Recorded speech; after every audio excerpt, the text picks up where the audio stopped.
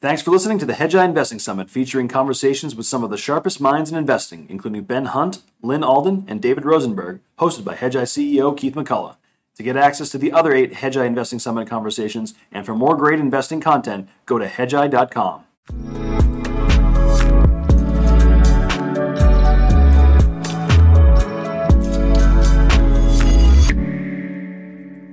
I'm Keith McCullough, and welcome back. First 2 conversations were excellent. I can't wait to get into this next one. Well, our goal here, and Hedgeye's goal in general, is to help you preserve and protect your hard-earned capital so that you can compound it, and this next guest will certainly help with that. I really want to have people on this summit that are principally oriented. Their principles are their orientation. And this gentleman in particular, I think, is perfect for this third of 3, because I think Ben, and welcome Ben Hunt, formally welcome. Thank you. Thank you, Keith. Good to be here. Thank you for joining us. You've always been someone that I can just sit back and in principle trust and appreciate, even though I haven't known you my whole life. But on Twitter, you get to see how people react to certain things and certain moments of clock time, how you've held yourself to account over the years. You are one of the first to stand on the front line of what I would say is liberty and the American definition of liberty. And I think that when you think about this cycle, or you see where we are, and we spoke briefly before we'll get into it here, like I said, there's a lot going on, and your eyes went Ben Hunt big, and it's like, but it's just happening so quickly. And I wonder and I worry that what gets lost is the liberty part. I wonder, just to start with that, if that's the long-term trade here as opposed to the short-term fixes. Well, without a doubt, and that's my biggest concern as well. It's interesting though, Keith. I've spent a professional career, right? Across different professions. So I started as an academic of all things. I was a professor for 10 years. I started a couple of software companies. Then I got into our business, the business of managing other people's money. And the common thread through all of that is trying to understand the role of, I call it today, narratives. These are the stories that we tell ourselves over and over again. And they're the stories that are told by politicians, by central bankers. And look, we are hardwired to respond to those stories. And where I think that has a real impact on liberty, I'd like to describe it as the autonomy of your mind, right? That nobody can tell you what to think. And yet, people do tell us what to think all the time, constantly.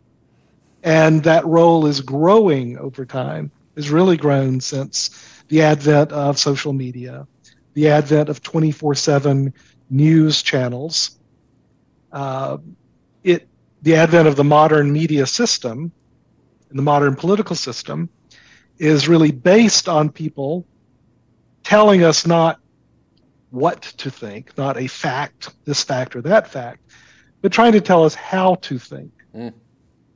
And they've gotten really good at it. Yeah. Gotten really, really good at it. So it's not the control of the state or corporations. It's not a 1984 control. It's not the jackboot stomping into a human face. It's what I like to call nudge. It's the sweet words, the words again that we're hardwired to respond to, the weaponization of these narratives and these stories.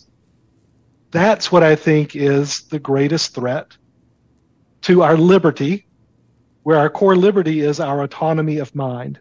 Mm-hmm. So yeah, I'm with you 100% there on this, Keith, 100%. And it's because when you, at least a Canadian who came to this country would say, free market capitalism, liberty, like those things are sisters, so to speak, and it's really, really hard to say that with a straight face, especially the first part of that. And it's even harder to be in the business that we're in and not have to constantly respond to how we're supposed to think about how it doesn't have to be a free market, because we can, to use, and I've said many times, by the way, for anyone who hasn't heard this, Ben's heard it, and I don't think he's been offended, but I say he looks just like Benjamin Franklin, so I'll use a Benjamin Franklin, and just the way you are and everything. But the old adage of give me some short-term safety at the expense of long-term liberty, and you shall have neither, or something like that. And that's been our lives for 20 years, at least 20 going on, for me, 24 years in this market. Can you get into that? Like, sometimes you say it makes you angry, even though you generally just don't look like an angry guy.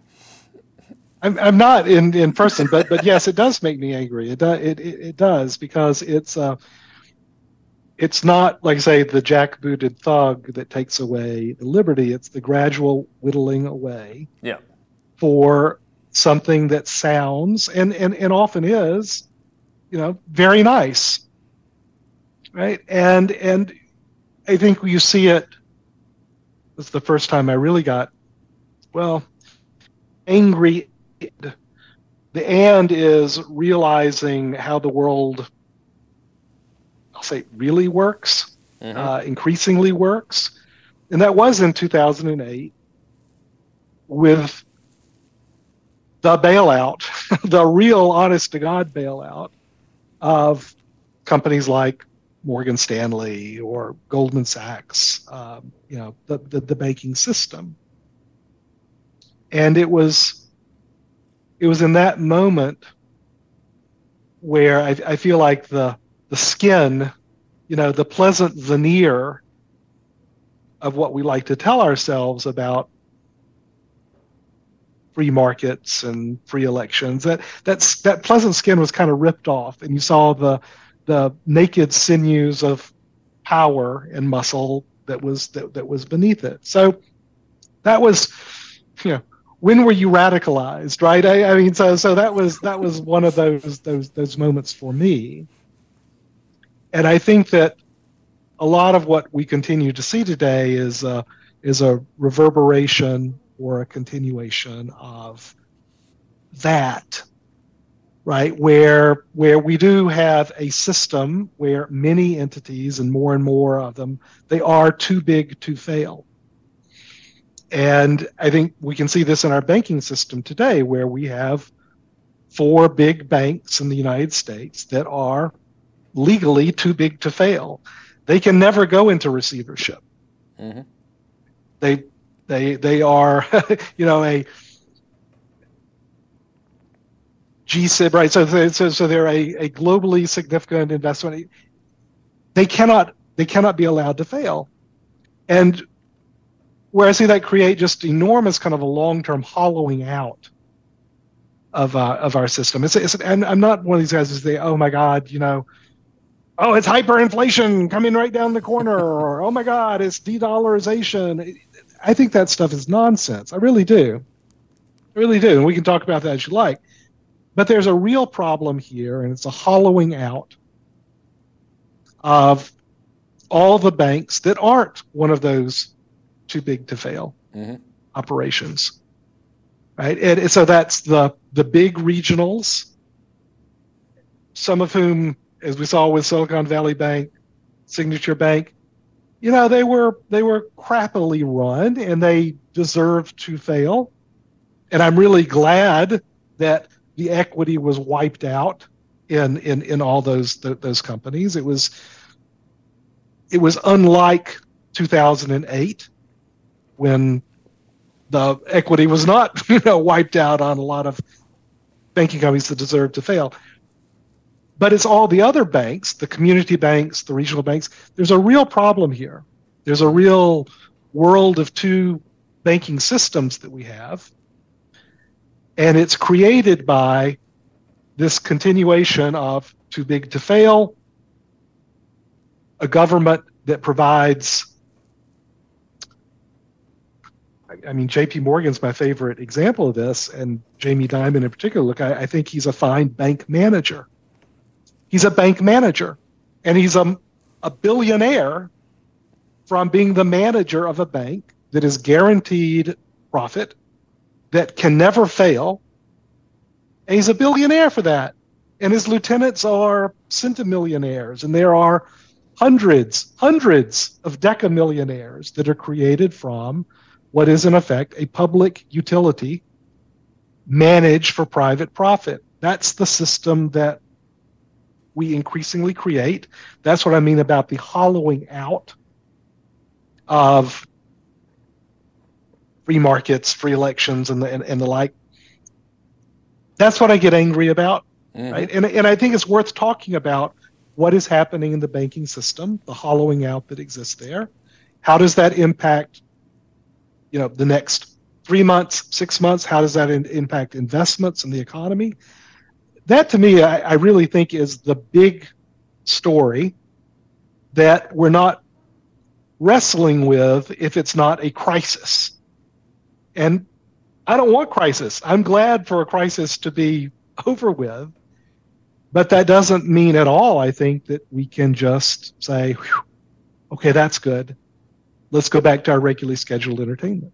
Hi, I'm Keith McCullough, and I wanted to introduce you to my favorite product at Hedgeye, the Macro Show. Why is it my favorite product? Well, it's my show. I do that every morning. If you want to get ready for the market day, you want to contextualize all the data, you want to make good decisions, then this is what you should be watching. It's a repeatable process that you can deliberately study, measuring and mapping time series to time series of data. So it's not going headline to headline and getting whipped around. It's actually being so much more dispassionate about it and making good decisions that are data driven. So we'd love to have you on our team. Come join us. Tune in weekdays at 9 a.m. Eastern and on demand anytime. Go to hedgeye.com/research to subscribe. Yeah, I mean, this most recent crisis, which we're old enough to remember, which is, I don't even know, like not even 2 months ago, just put more and more power into the hands of the few. And, the other side, I wrote this the other day in the early look. I mean, Jamie Dimon got the money, and so did Bank of America, but, the rest of us still have the cycle. And I shouldn't say it that way. Actually, it's not just the rest of us get the cycle. You have all sorts of things that happen. Like you have a bunch of people who would know otherwise that probably thinks, and you've written about this, and I wanted to get your thoughts on this as well. Oh, that means buy crypto again, because you can't, and here's an entire fraud-based industry that is about to get regulated in its own right. So, the things that happen so quickly, it's almost disorienting in terms of where you are now. Well, it is disorienting, Keith, and I think there is a very conscious, I'm not going to say coordinated, but I think there's a very conscious effort to destabilize the American system, right, in narrative space by promoting statements like hundreds of U.S. banks are insolvent. Your money is not safe. Buy Bitcoin, right? Or and I just it's beyond distasteful. It does again make me angry, and it particularly makes me angry because there are real issues here. Yeah, there has been a real hollowing out of our banking system, and it comes home to roost just as you're describing, in a business cycle, a lending cycle. It has a direct interaction with interest rates going up, with a movement of deposits to money market funds and the like. It's all interrelated. It all creates, I really think, a hollowing out of the real economy. Mm-hmm. I don't know how quickly it manifests itself in, the 3-letter and 4-letter casino chips that we use in markets in our investing world. But in the real world, what is happening right now today is that regional banks and community banks are shrinking their balance sheets. Mm-hmm. Right? When a deposit leaves for a money market fund, it's off the bank's balance sheet. And So the bank has to shrink its activity, its lending activity, right? You've got to, when you have these near-death experiences, as a couple of banks had, First Republic's going to be top of the list, you've got to shrink, you've got to get smaller. And the impact for the real economy is those agriculture loans, those construction loans, the mortgage loans, right? This all becomes tighter and more difficult. Leaving aside the increase in rates, right? It's a shrinking of the balance sheet. It makes banks, they can't lend. And I think what we miss here is that credit and lending, that is the oxygen for our real economy. Is there too much debt? Is there too much overhang? God, yes, right? And this is what I'm saying, right? That we've created a world where these big four banks, JP Morgan, they're not shrinking their balance sheet, right? Yeah. And but it hits the real economy differently. It hits the middle of the United States a lot harder and more differently than it does if you're in New York, or it's a world we've created that I think our policymakers often don't see because they live with the blinders of New York and DC on. But there's a shrinking of bank balance sheets that's happening out in the real economy. And that's because we've created this two-tier banking system in this country, which hollowing out. That's the best word I've got for it. Yeah, it's interesting. Like if you, as opposed to looking at the average of all the data and saying nonsensical things like the consumer, well, they used to say the consumer's in great shape and savings are plentiful. Now they say the consumer's in good. They might even say slowing shape. But you would never identify the 55, 58% of Americans who have zero savings to their name that are increasingly really having a liquidity crisis just to pay the bills. And so you'd never talk about that. You would isolate this over here. You'd say CRE commercial ring fence that over there. But isn't it all the same thing? Like if all this whittling and hollowing, all that did, and again through the lens of easy money, bountiful and like endless access to it, now you go to I don't have my liquidity. And I don't have my credit line. There's a credit freeze, essentially. That's a very different world. I mean, Neil Howe would say, yeah, that's going to be part of the fourth turning right there. I mean, that the 100%. Main things that created the bubbles aren't things right now. those are impaired until you get your cycle back. And you can't get your cycle of cash flow back until you get the recession out of the way. 100% yes, right? I've read Neil's new book and it's just so spot on. Have you already read it? Have you? Yeah, I got it. Yeah. I read an early copy of it. I gave him a blurb for the jacket. You did. I got it too. He's my own bloody partner and I haven't read it. You're on it. You're on your game. That's a thick book, man. But it's great. I mean, it's outstanding. Yeah. And not to get off on that tangent, but one of the things that's great about that book is that Neil has an optimism, right? This isn't a doomer thing like, yes, the fourth turning is here, title of the book, but it leads to a renewal of the cycle. Yeah. And this is your point, Keith. You can't get to that renewal until you have the clearing, right, that happens in markets and society, everywhere else from, taking the hit and moving through this. And we've created a system where it's very difficult to assign losses and it's impossible to assign losses if you get under that too big to fail umbrella. Mm-hmm. So where do the losses get assigned? They get assigned to middle America. And this again is what I mean by the hollowing out. It's interesting. It doesn't necessarily mean that, oh my God, the stock market is going to be 20% down. Doesn't mean that at all. Because with the concentration, right, the way that the stock market is configured, it's a lot of too big to fail outfits in one respect or another that are, dominating the weights in these market indices.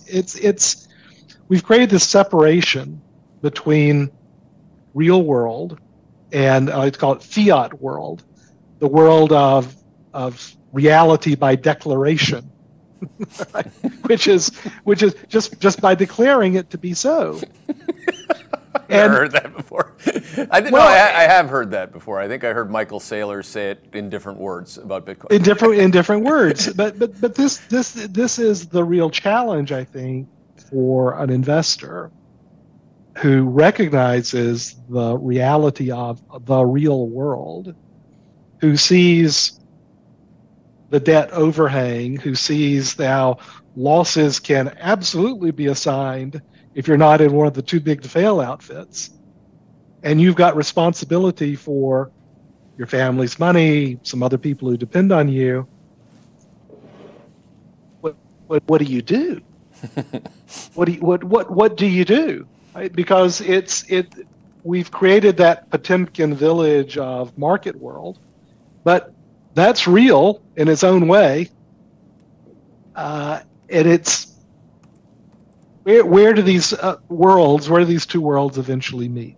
And my belief is they eventually meet in politics. Yeah. And this is, again, Neil's talked about this as well, the notion of a fourth turning. I like to call the widening gyre, right, where the middle does not hold. These things ultimately get cashed out in politics, and that's when losses start to be assigned. So this is what we're gearing up for, is this assignment of losses for the marriage of real world and fiat world. And I think it happens in politics. That's, I was just, while you were speaking, you just make me think so much, like on the fly. You have, you can see it if you just put a relative chart, JP Morgan to the KRE index, or the KRE ETF today.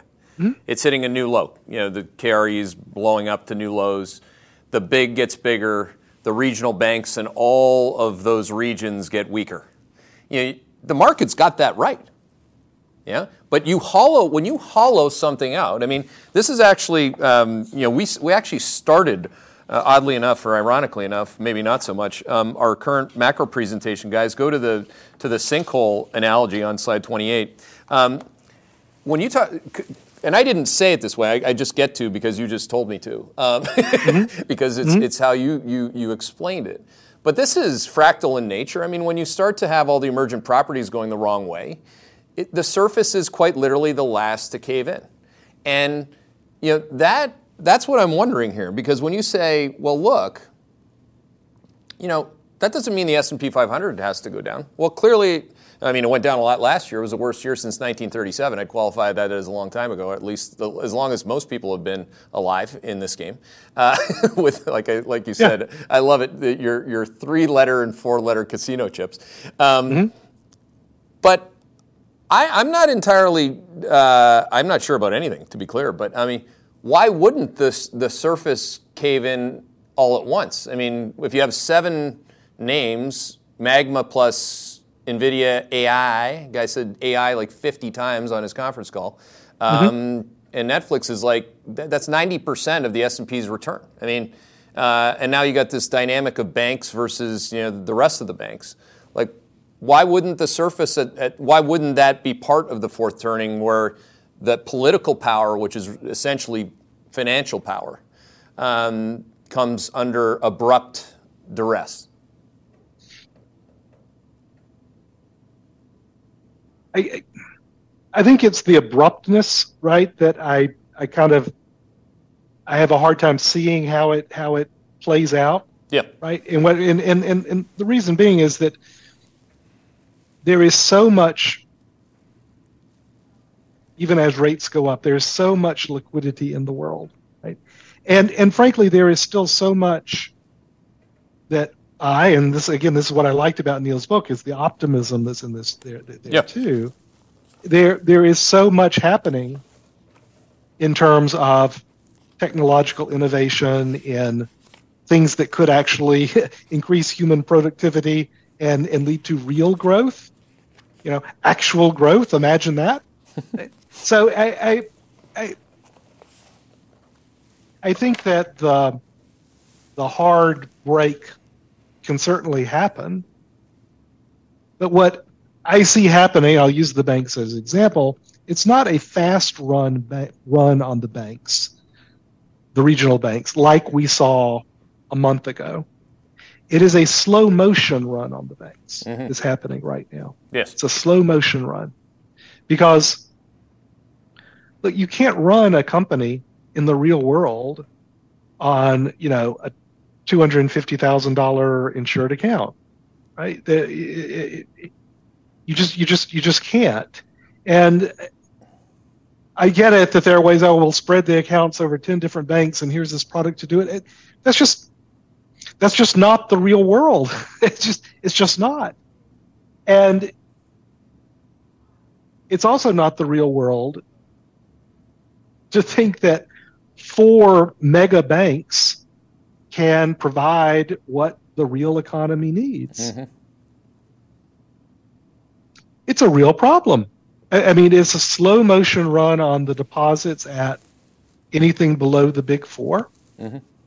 At the same time where, it becomes almost a self-fulfilling prophecy, right? Where as rates go up, more money goes into getting a better return through money market funds or the like. The balance sheets shrink. Lending, credit in the real economy continues to decline. You may not see it if you're sitting in Washington or New York, because you don't. Again, J.P. Morgan, B of A, they're not feeling it. But I'm telling you, it's there. Yeah, it's absolutely there, Keith, and it's the hollowing out of a real economy. That does it end up to that sinkhole effect where where everything just kind of collapses, quickly? I don't know. I kind of don't think it does. I think that what is required for that sort of fast disconnect is illiquidity in the banking sector, right? You can be insolvent. You can have long-term loans and have a duration mismatch. You can have that forever. What kills you is the illiquidity. And I think that what the Fed has set up to provide liquidity for the banks, the smaller banks, I think that works. And I think that was absolutely what the bank should do and the like, that the central bank should do and the like. My point, though, is that it's not addressing, again, this hollowing out in the real world. So that even if it's not going to create some crisis in the S&P 500, it is absolutely both delaying the assignment of losses to get through this into a new phase of growth, per Neil's book. Yep. And it is forcing whatever losses are assigned to be assigned to the middle of the country, the middle class, and lower, not the too big to fail outfits. Yeah, it's really interesting, because if you think it through, what you haven't said, which I think you probably would have said, you would have included the West Coast, and politically people would always say the coast. But what just happened was a liquidity crisis in that region of America. Correct. You cannot. First Republic, that's where they're based, is in San Francisco. When I started Hedgeye, guess who gave me my first credit line? A bank in San Francisco called First Republic. So it's not. Actually, we still have an account at First Republic. My firm does. Yeah. Absolutely. Yeah. So love them. The lifeline of American capitalism is to actually, at some point, generate a profit and or have a line of credit. Now, the most speculative lines of credit, Silicon Valley Bank, is when you ran a profitless company and you got to borrow, everything from this to that. You got to live your life. You live large on a dream. That's part of the American dream, is seeing people fuck it up so bad that the rest of us get to come pick up the pieces. There's some good things that they built, and voila, that's the way that it is. Yep. But if you eliminate, try going to, this isn't like watching WeWork on Apple TV, that was actually pretty good, where Jamie Dimon is played by somebody. The guy did a pretty good job, and he's like, here's a bottle of tequila, and here's the thing, and this is the way capitalism works.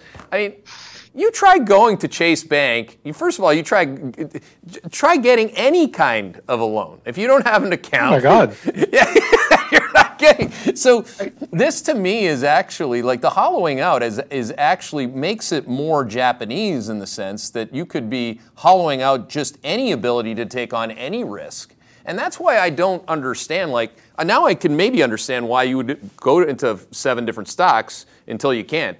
But, that game is, categorically over until you change what we've been talking about here, is it not? It is. So what you want is productive risk taking. Yes. And I'll be honest, I mean, I am all, this goes along with what we're describing here, I am so in favor of normalizing interest rates and getting off this zero interest rate policy, because you need to have an actual return on capital, a risk-free return on capital, yes, to justify productive risk taking. Otherwise, what happened, and this is what happened, right? If you're a large company with access to essentially free capital, you borrow it all you can. You don't spend it on taking risky, possibly productive actions like a new factory or a new technology or hiring more people. No, you spend it on, we'll buy back the stock. We'll take riskless actions with the free money. Yeah. So this is, again, and this, to Neil's point, this is what drives the pain to come out of it and grow in the future, is, normalized interest rates is got to be coupled with a normalized environment, though, where failure is possible. Yeah, that's good. And at the highest levels, it seems like it's not possible, and that's really. Well, at the highest levels, it's not yet. I'm not willing to ever give up on yet. I mean, people will call people like me a pessimist when I'm bearish, and they'll never get called an optimist when I'm bullish. It doesn't matter. I mean, it's in the Okay, so it's just one other question on this, because I think you've cornered a lot of what I wanted to get to in terms of the cornerstones of how you think about the entirety of the system. One thing that I've been asking Neil about is if you guys can put up chart 56, which shows the long-term relationship between labor and capital. Okay? So you're talking about a better balance on risk-taking, where the risk-free rate is a much higher rate. I quite like, and actually Apple looks like they want to do it too. Like you put money in your Apple whatever account that all my kids apparently have, and you get 4.5%. They're doing better than most hedge fund managers. So we're going to get a better balance in a lot of things. How about labor against capital, Ben? When you look at this chart, I mean, I'll tell you what I see first. I mean, I see the 1970s and 1980s. Big difference, but I can see that the black line, which is corporate profits, always found a way to go to the bottom of the page, other than in the last 20 years. The people didn't get paid, the corporates got to get bigger and keep all the profits. And that I make the argument that is the private equity industry built on also, on also that zero cost of capital. So what do you think? Do you think that should find, if a balance is going back to where America's seen mean reversion, never mind balance before, do you think that's part of it?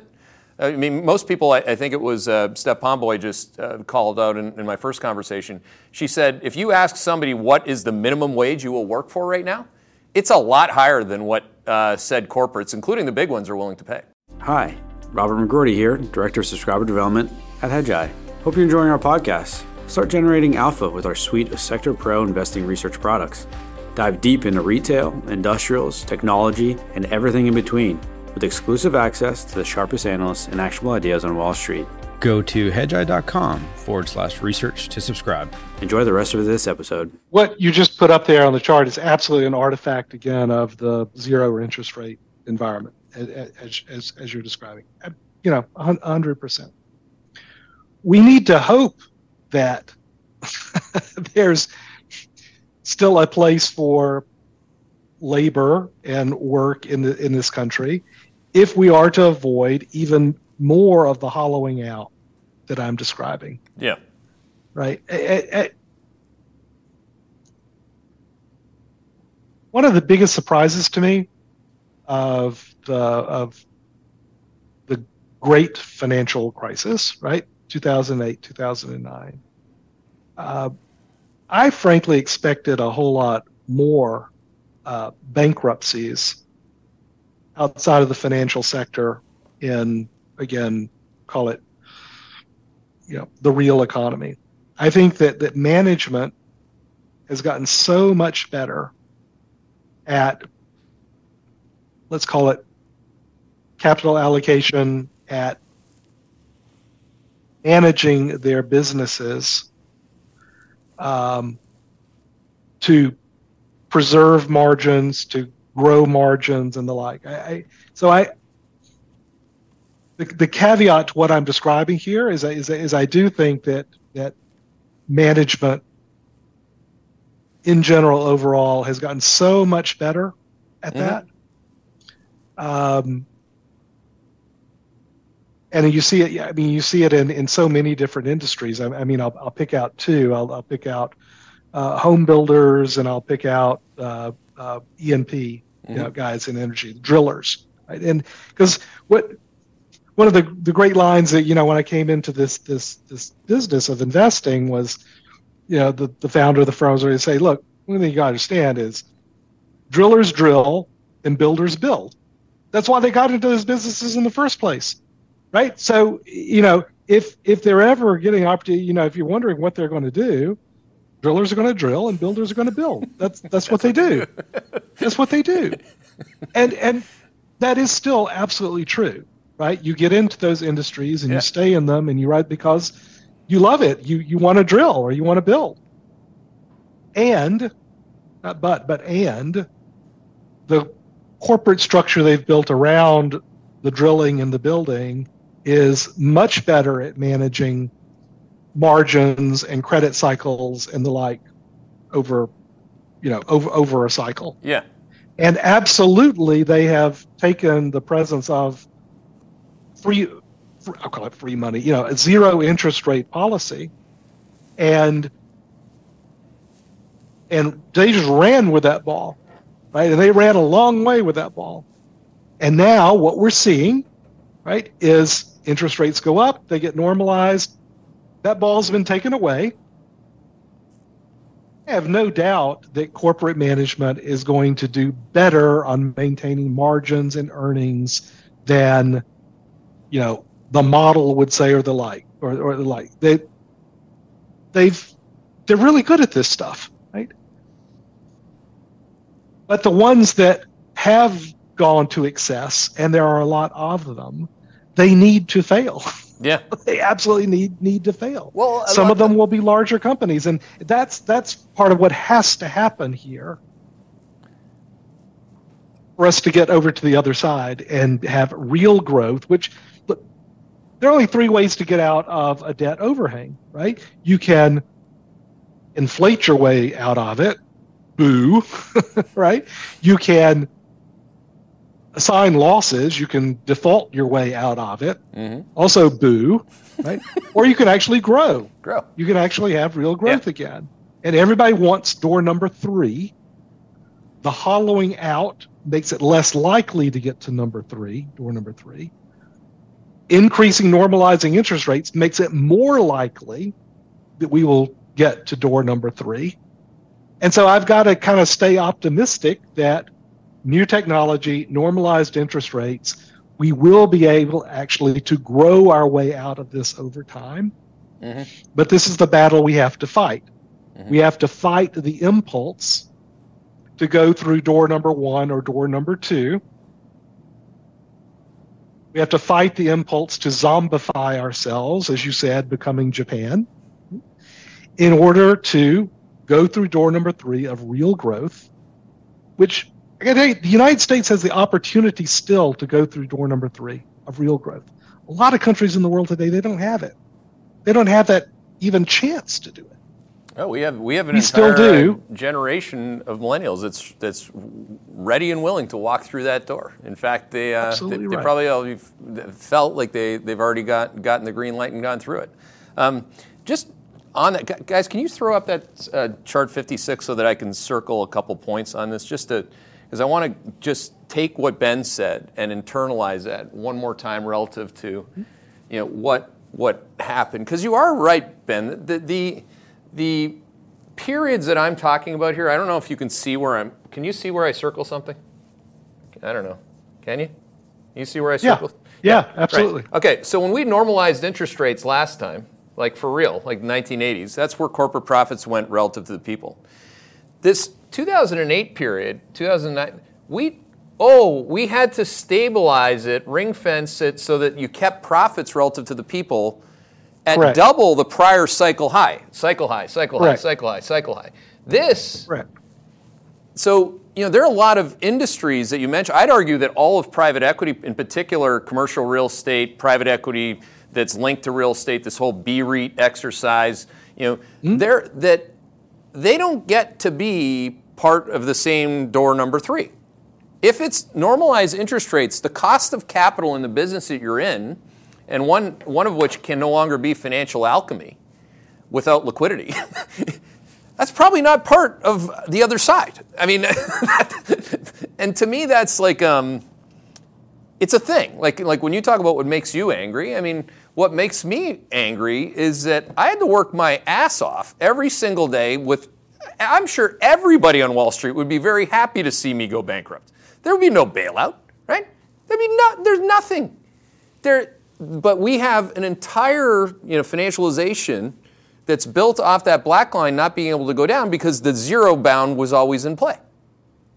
So this is the thing that would really piss me off is if the Federal Reserve does what it almost did, which Goldman begged them, you got to cut by 100 basis points. It took 4 days.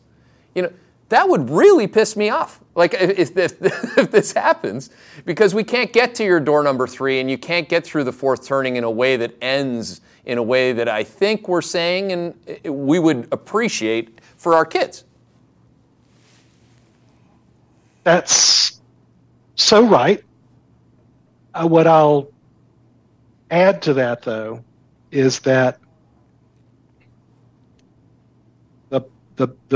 the pain, and there is real pain, of the normalized interest rates and its impact on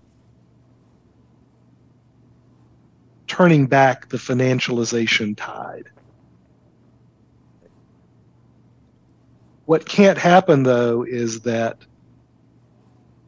what shouldn't happen, though, what would result in an enormous political upheaval, though, would be if the pain of all of that, the losses that were assigned, are not to the people who benefited from that chart you just showed. Right. But the people in Middle America and weren't part of that. So that's the part of this that gives me pause. I mean, there are two, the Scylla and Charybdis, right? It's the whirlpool and the monster that we've got to sail through. Mm-hmm. Right. On the one hand, you're right. If you go back to a zero interest rate policy, if you start cutting rates, then we're just going to go back to the financialization days, right? Mm-hmm. That's the whirlpool. We got to avoid that. On the other hand, we have to avoid a situation where, all right, we're going to keep rates up. There are going to be job losses. There are going to be losses that have to be assigned here, business models that don't work through this anymore and the like. We can't have a class of people who don't bear any of that pain.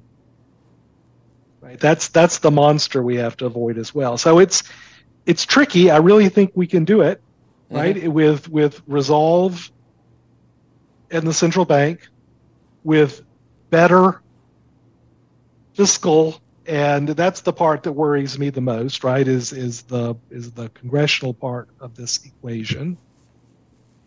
I think that there's enough technological development. I am a big believer personally in this power of the generative AI to be an incredible productivity booster in the real world, right? For real companies really implementing this stuff. I think there's a chance, right, to sail the ship through these two calamitous outcomes, right? I really do believe there's a chance, but that's what we've got to keep our eye on is sailing it through. Yes, interest rates have to stay normalized, and we have to assign losses to the people who have been immune and protected to that for a long time now. Well, that's the whole point. I mean, if you cannot get that chart to go back to where it was when there's much better balance, both politically and economically in the country. Not that you have to have it, but if you want to change, if you want to have an actual change that's good for more people, you have to. The people that killed it the whole time and have never been able to be killed have to take some pain. I mean, it's not, and the people have to be able to get paid all the while. It comes out of corporate profits, it comes out of their bonuses, and it's just the way that my business would work too, Ben. I mean, you know it. We both have businesses. If the partner check goes down, I don't get paid, right? That means our profits, our P&L was not up. And if I fire my people, I now reduce the chance of having a partner profit ever again. Right, so that's the way that works in the private market, and I love it. It does. So it's a quick example relating to something we were talking about before. It would be a terrible outcome for Jamie Dimon and the big four banks if they were the only banks in the country, right? Trust me, the big four, too big to fail banks, they don't want the regionals and community banks to go out of business. Oh my God, right? That creates a whole world that actually ends up being worse for them. It really does. Yeah. It's a good point. And look, Diamond gets it. He totally gets it. Yeah. Which is why all the too big to fail operations, they put $30 billion of their own deposits into First Republic. And so I really do believe that it is possible to sail the ship through this, but just the banking system itself is a micro example of what we're talking about in macro terms, right? The system does not work if it all goes to the big four banks, right? You need those regional and community banks to be healthy and in good shape. We as a society at a macro level have moved way too far into this kind of privileged, too big to fail group at the expense of, you can call it labor, you can call it the middle class, you can call it most Americans. But yeah, there's a micro version of this you see in the banking system. There's a macro version of this you see at the national level. But this is the path we've got to take. That's whenever you or I have an opinion, we'll trigger people with that, right? I mean, like, when I say the word balance, I didn't mean to have socialism. No, there should be a balance of accountability. There should be balance in terms of who is responsible. There's responsibility and recommendation. There's not, I get to fire you and keep my cake and eat it too. That's bullshit. I mean, at least I would define my own life as being bullshit if that was my legacy. If that's the way that I ran this place. And I think most people, where their name's on the door, I hope that's how they think about it, for the sake of the people that they have as teammates, partners, employees, etc. So anyway, I got to ask somebody else's questions instead of mine. I could ask you questions all day. Hi, Robert McGroarty here, Director of Subscriber Development at Hedgeye. Join our entire research analyst team live before the market opens for deep dive investing analysis, our favorite stock ideas, and our risk manager in chief, Keith McCullough's macro overlay. Our team of 40 plus equity analysts discuss key market developments, trends, and our high conviction long and short investing ideas. You will not get this granular level of insight anywhere else. A video replay, audio version, and analyst summary notes from the call are available shortly after each live show to ensure you don't miss anything. Go to hedgeye.com/research to subscribe. And tune in live to the call weekdays at 7:45 a.m. Eastern. Enjoy the rest of this episode. We have about, I think we'll go into overtime because it is the Ben Hunt. I don't know if you've commented on this. Maybe you have. Maybe that's why we're getting the question from Jeff Lang. Ben, how do you feel moving away from the U.S. currency to a digital currency, where the government could eventually control our savings and investments at the flip of a switch?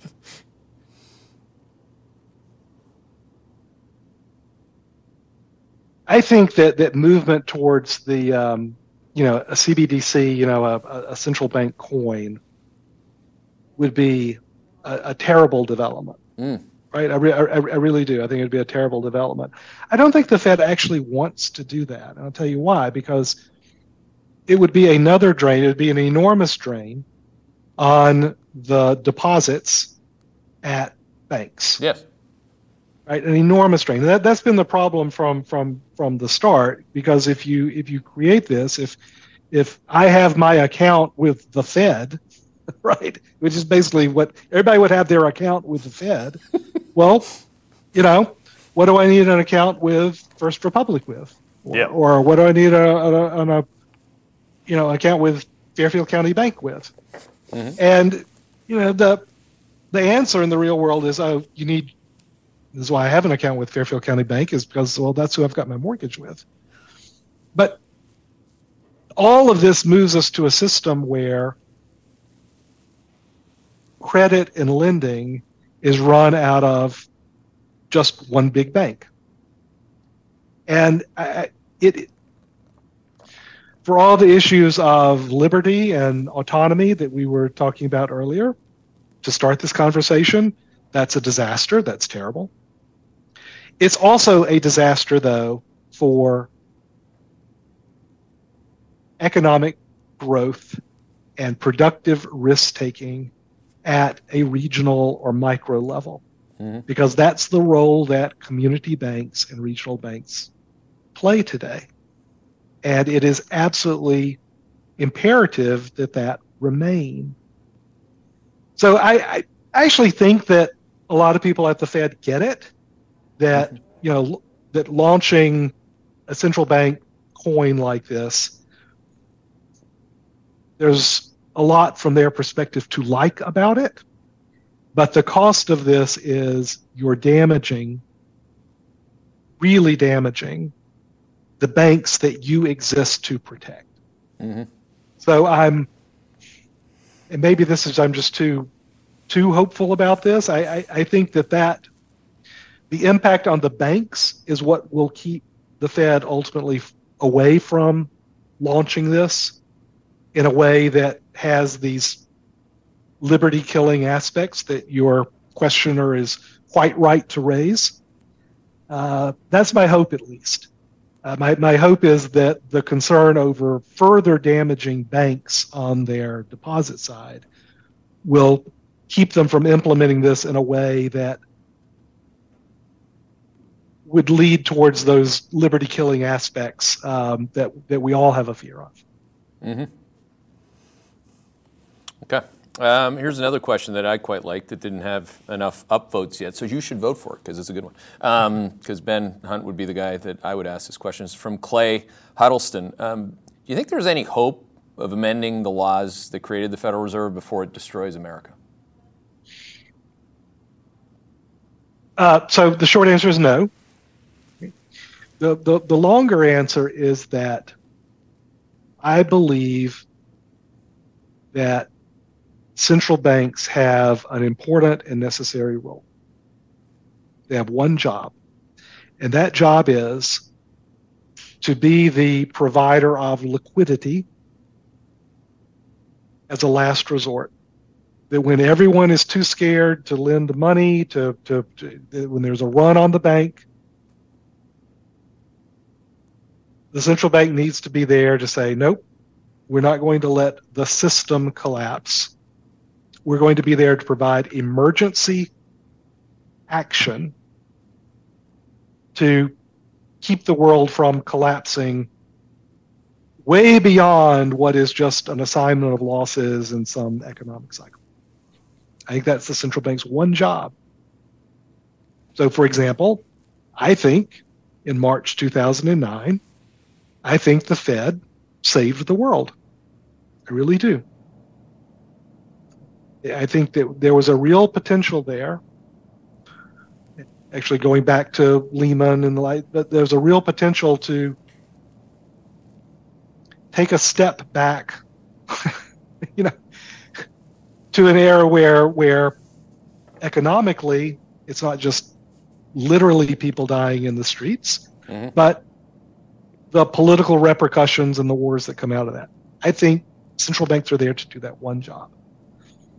The problem, and it's an enormous problem, is that emergency government action becomes permanent government policy. Emergency government action becomes permanent government policy. That happens as you get an expansion of the bureaucracy itself. I forget how many tens of thousands of people now work for the Fed and their budget. It happens as true believers take on positions of power. By true believers, I mean people who believe in the religion of central bankism. A Bernanke or a Yellen.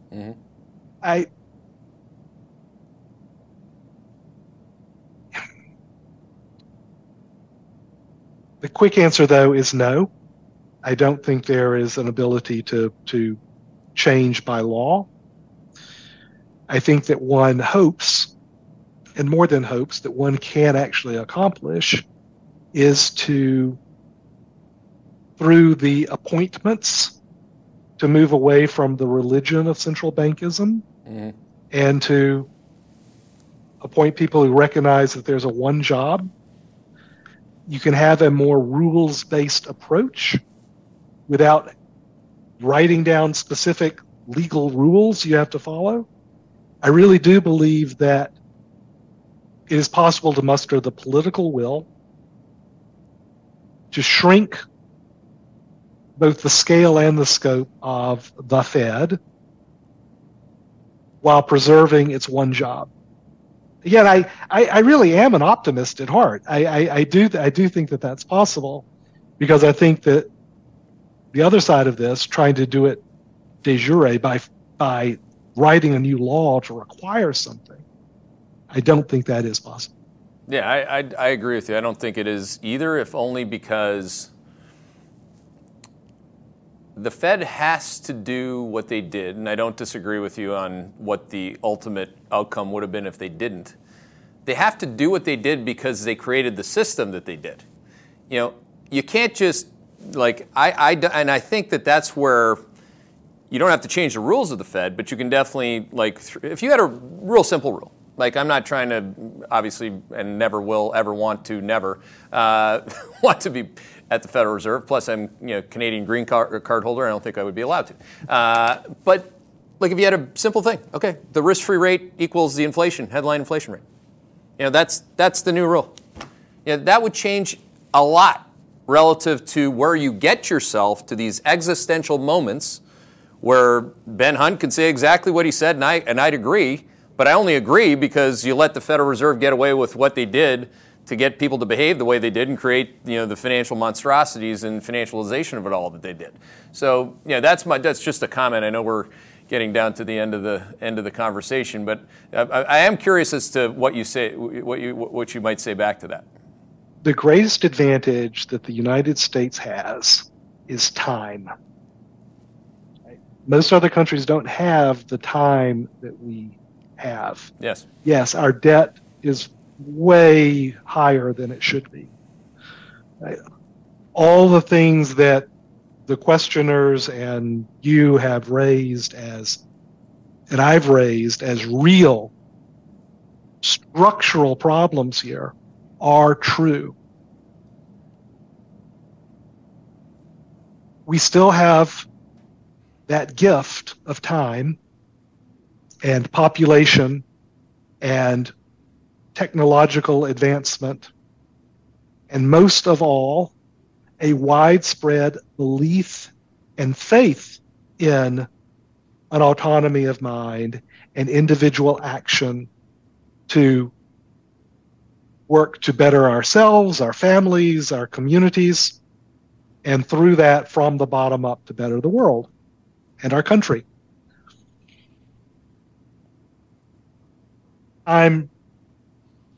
The window narrows, time gets shorter, which is why conversations like this and conferences like this are so important. Because it is crucial that we all keep our eye on the ball, that we actually make strides towards solving these issues in politics and policy so that we can sail our ship, so that, use the different metaphor, sail your ship to avoid the whirlpool and the monster. Open door number 3, that of real growth. Got time. It's not hopeless. But we have to keep our attention and our focus, and these sort of conversations are what help do this. Indeed. What a way to end day one, Ben Hunt. Thank you for, as I said, our goal is to preserve and protect capital so people can compound it. But to have a man of principle, to really finish like that, wouldn't it be great? And maybe that's going to be part of, this America the Great, or just having an opportunity to have people like Ben Hunt just say that over and over and over again. I mean, we have a lot of time and space too. So thanks for giving us your time and your open and honest thoughts, as you always have. We appreciate it. My pleasure, Keith. Thanks for having me on. Yeah, thank you. And thanks to everybody today. I mean, this is again and again and again. If I can be proud of one thing, in addition to everything I just said, I want you to preserve and protect your capital. I want you to be able to compound your capital. I don't want you to have these nasty drawdowns. Is that you can associate with a community of people that have high integrity and are people of principle. We have seen way too much fraud, way too much go on in this industry and in this country in the last 6 months, to go back to that.